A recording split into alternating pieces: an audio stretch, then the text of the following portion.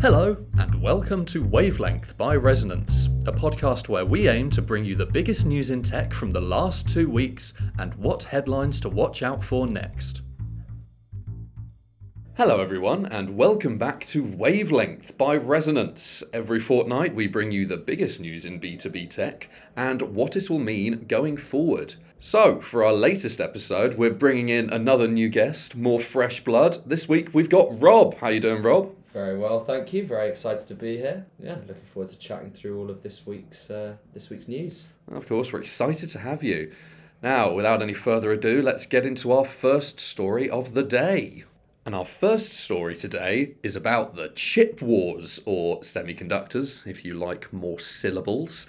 And that's basically the US kind of intensifying its trade war against China in regards to semiconductor exports, trying to slow the kind of military advancements that China's making with this kind of technology. So this new rule basically means that chip makers in the US have to get a special license from the Commerce Department in order to export these kind of advanced chips and the equipment to make those chips. And basically what all of the kind of media consensus here is that they're trying to stop Beijing from accessing critical tech that they need for a variety of really important applications like supercomputing, weapons guidance. I've seen it described as a technological Cold War through sanctions, trying to squeeze the flow of especially high-end semiconductors. Obviously, a lot of advancements going on in that area. This isn't the first time they've done this. We previously covered on the podcast when they started these sanctions and made it more difficult for China to access this critical equipment. Also, when we look back at the reign of President Donald Trump, they also wanted to slow down China's tech growth through targeting Huawei. They stopped it getting the chips it needed in order to dominate 5G worldwide. On the Huawei point, it was fairly transparent that Donald Trump wasn't thinking so much about the effects of the chips being used for military capabilities in China. I think it was a lot more about stymieing someone who he saw as a major competitor to US goods. Whereas now with Biden, I think it does feel like there's more of a geopolitical angle. And Taiwan, I think, comes into it in a really interesting way. Definitely. As one of the biggest sort of chip manufacturers in the world. I was looking at a story that came out this morning on Bloomberg, where essentially, I think someone high up in TSMC, the Taiwan semiconductor manufacturing company, was basically saying that even if China does invade, that they don't think that TSMC will get destroyed because it is such a big target for capture. Asset. Exactly. It's an asset to Taiwan, obviously. It's an asset to the US because Taiwan has, very good relationship with the US. It's interesting that they're obviously doing this, as you say, in an effort. It's almost like a sort of technological Cold War that could potentially, in the worst case scenario, lead to an actual war.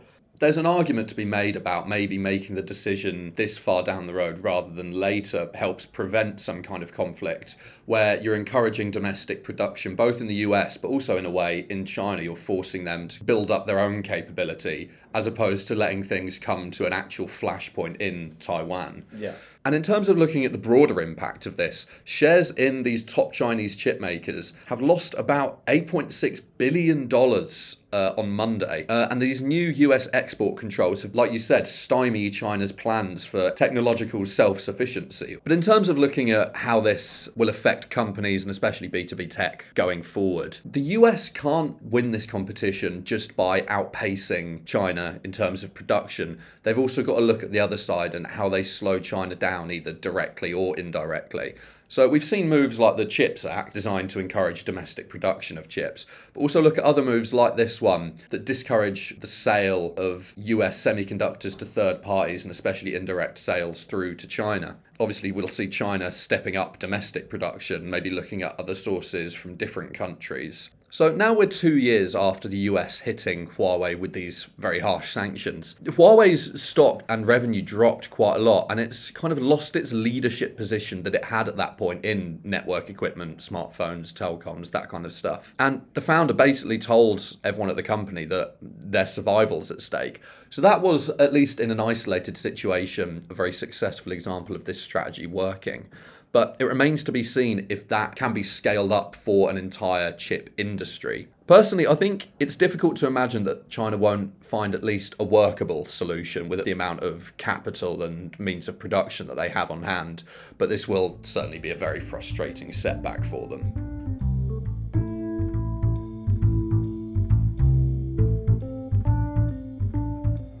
And while we're on the topic of the US's technology policies, let's get into our second topic, which is the US launching its own AI Bill of Rights. So last year, when we're looking at the background to this, the White House Office of Science and Technology Policy, or the OSTP for people with less time in their lives, announced that the US needed this kind of Bill of Rights to handle the growth in AI because it's relatively unregulated as of yet.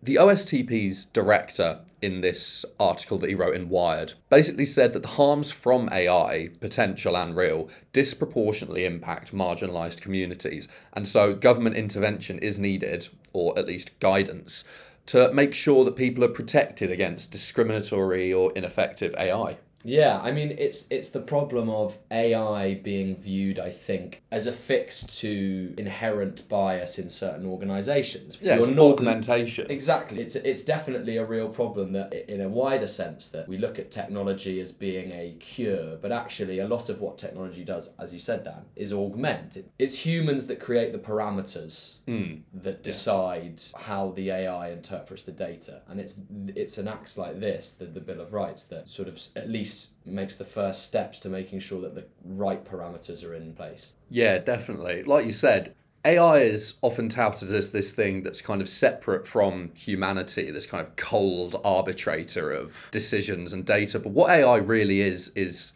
human-led, human-designed, just human in many ways. And so we need to employ it responsibly, and a lot of companies are, but this is just making sure that we're keeping on the right track. So on October 4th, the OSTP released a blueprint, is what the White House is calling it, for an AI Bill of Rights. And they've gathered input from companies like Microsoft and Palantir, which some people are going to have interesting positions on, given those companies' interests in AI going forward. Also, auditing startups, human rights groups, the general public. And it's come up with 5 principles. And the OSTP is basically saying that people have a right to control how their data is used, opt out of automated decision making, live free from ineffective or unsafe algorithms, to know when AI is making a decision about them, and to not be discriminated against by unfair algorithms. These all sound like really positive principles and ones that I'm sure we can all get behind. However, they do seem a bit blue sky thinking. And it's great that they're bringing in Microsoft and Palantir despite some conflicts of interest, but they are two organisations with the expertise to help the decision makers in the Senate. I often think, though, with these things that I'm sure if you saw any of the Meta hearings where they were questioning Mark Zuckerberg, they just seem to not really know a huge amount about what they're talking about. It's very difficult to tie policy to technology in the sense that how can you expect a policymaker of 20 years to have the depth of knowledge about the technology? So I suppose in a way there is the argument to be made that it's important to at least start with principles like this and then try and tie that down to practicalities with companies like Microsoft, who have the knowledge to go, okay, if this is what we want to do, here's how we can get as close to that as possible. I think that's the key thing. It's about a direction, and that's definitely what this does, is it provides direction, and you can be pessimistic about these sort of things and say, well, where's the meat of the policy? But it's at least creating a path for the future. As we've basically covered, these guidelines are non-binding and they don't have any enforcement measures. However, also, the European Union had this landmark privacy regulation that basically forced global tech firms to change how they collect data, and this Bill of Rights doesn't include those kind of provisions. And some leaders in tech have said the other way round, that this blueprint could lead to very strong regulation that kind of crushes innovation. And so we kind of see how there are these two sides to the debate in terms of how regulation will look in the US going forward, where a lot of this innovation is coming from, Palo Alto, those kind of places. So in terms of what this means for predictions going forward, we'll see headlines about the US government are going to build the framework to support these principles going forward in order to put it into practice. We think big tech are going to be able to sidestep a lot of these regulations fairly easily, but a lot of other companies are going to look at these provisions and see how they can build a fair and equitable system for everyone. So we'll see how that one looks going forward in the media. When looking at our next topic, we'll see how things are progressing apace in Europe.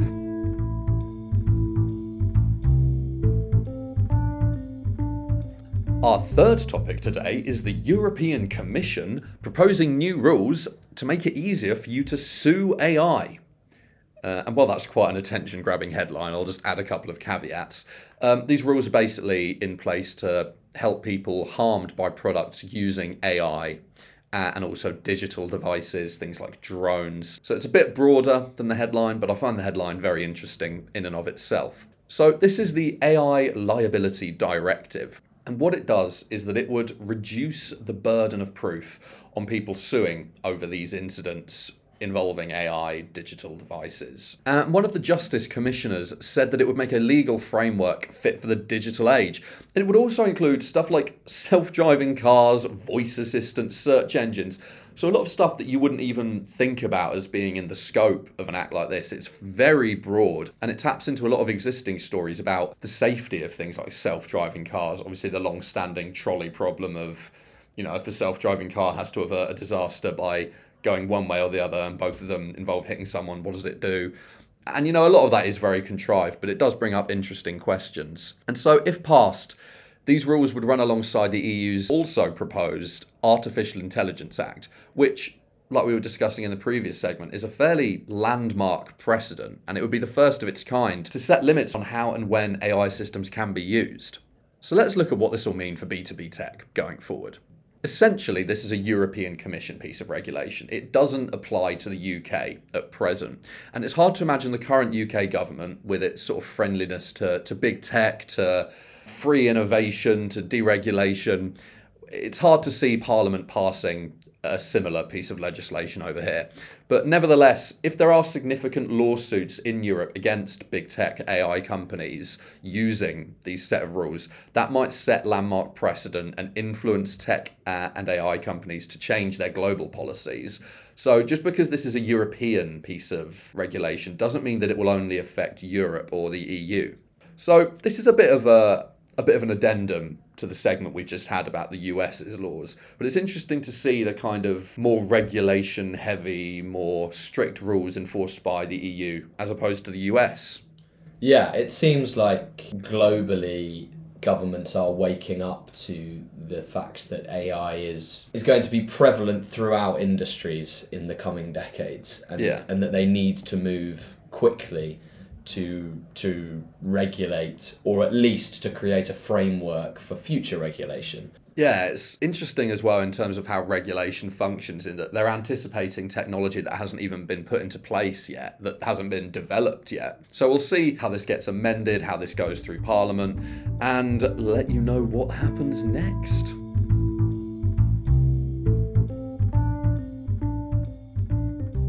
So let's go for a bit of a fun one now, and that is Tesla presenting a humanoid robot called Optimus. Now, aside from the Transformers rip-off of a name, and I'm actually quite annoyed because it doesn't look anything like Optimus Prime, this story is basically Tesla CEO Elon Musk, you may have heard of him, showcasing this humanoid robot at the AI Day event last Friday. Now, Musk has previously said that a robot business will be worth more than a car business. And so obviously he's been hoping to expand beyond self-driving cars, which haven't even come into place yet commercially. So interesting that he's already trying to innovate beyond that. And a prototype of this Optimus robot walked on stage and waved to the audience. Yeah, it's this strange obsession in the robotics world of trying to create a humanoid robot, a robot with legs, because us humans have a very strange obsession with wanting to create things that mimic us or are exactly like us. Yeah, exactly. Look like us. It's like no one's seen any science fiction films ever. You don't want that. Yeah. But it reminded me a lot of something that I saw in the news recently and sort of comes up every year, which is the DARPA robotics competition, which is the sort of walking robotics competition where various people will enter and try and create a robot that can open doors, climb stairs, and they just always end up keeling over, and you sort of see a team of robotics engineers running over and scooping this thing up and putting it on a stretcher, and sort of running it out.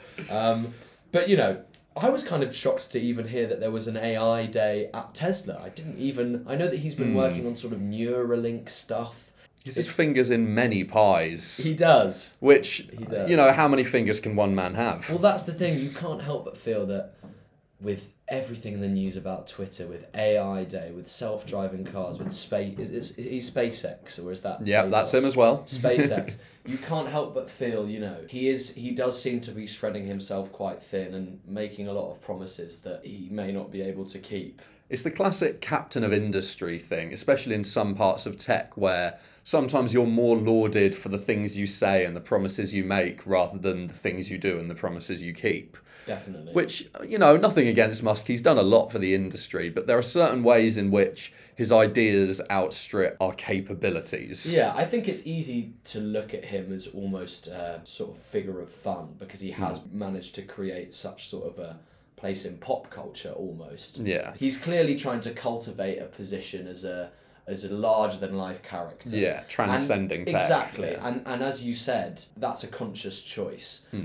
No, definitely. And something that I'd like to get into is that we've spoken about the utility of a human-shaped robot. And one thing that was involved in this demo was a video of this Optimus robot carrying a box, watering plants, moving metal bars in a factory. And aside from the fact that you presume that it would do those things a lot slower than a purpose-built robot, like, you know, a Boston Dynamics dog or something. Or maybe a person.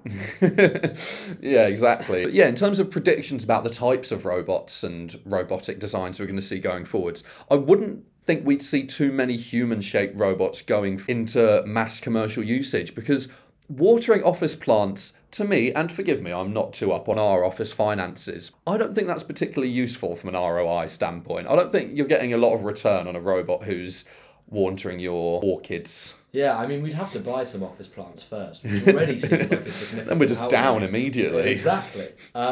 The most commercially viable ones, you look at drones, Roombas, you know, wheeled robots or flying robots are much more... The technology exists there already. 100%. Interestingly enough, not that I'm implying that these two things are related, but last Thursday, Boston Dynamics and some other big robot companies signed a pledge to not make any robots that can harm humans. So Asimov sleeping very soundly in his grave tonight. But yeah, in terms of headlines going forward, we've discussed we need to look at the types of commercial robots that are going to come out going forwards, a lot more investment in drones. We've spoken previously on the podcast about Pilot Drone Superhighway project in the UK. That kind of thing we'd expect to see more of. And Musk himself has said that Optimus is nowhere near market ready. He does love to present things that are nowhere near market ready. It reminds me of the Tesla Cybertruck. And, but yeah, I think it provokes an interesting conversation about the role that robots can play in the future, and perhaps at least encourage further innovation in the industry. Because as you said, drone superhighways, drone deliveries, these are all real feasible things that we'll see in our lifetime. So yeah, no, of course. So keep an eye on that one going forward.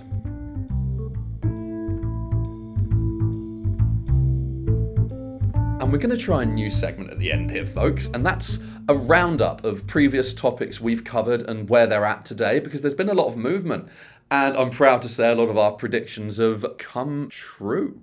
So, going first, Doreen Bogdan-Martin has won the UN's ITU election. As expected, as we indicated last week, she's their first female General Secretary, and this is great news for the future of an open, interoperable internet.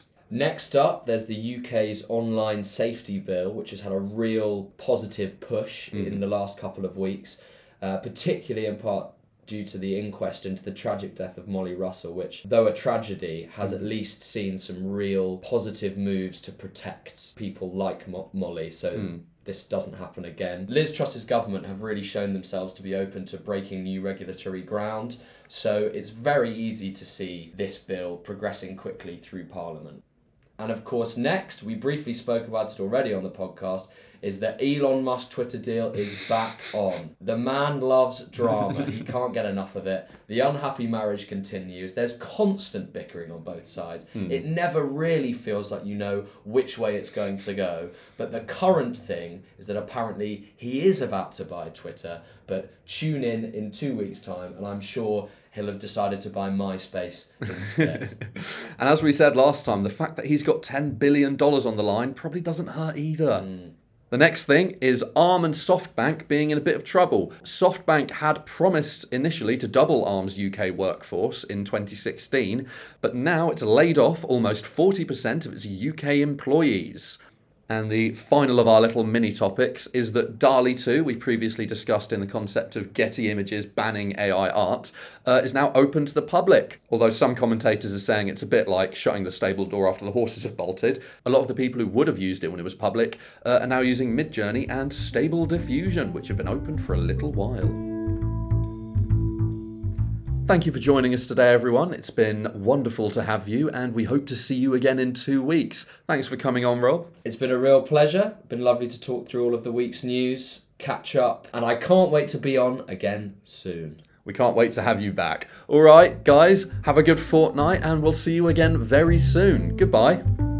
That was Wavelength by Resonance. Thank you for tuning in, and please join us next time.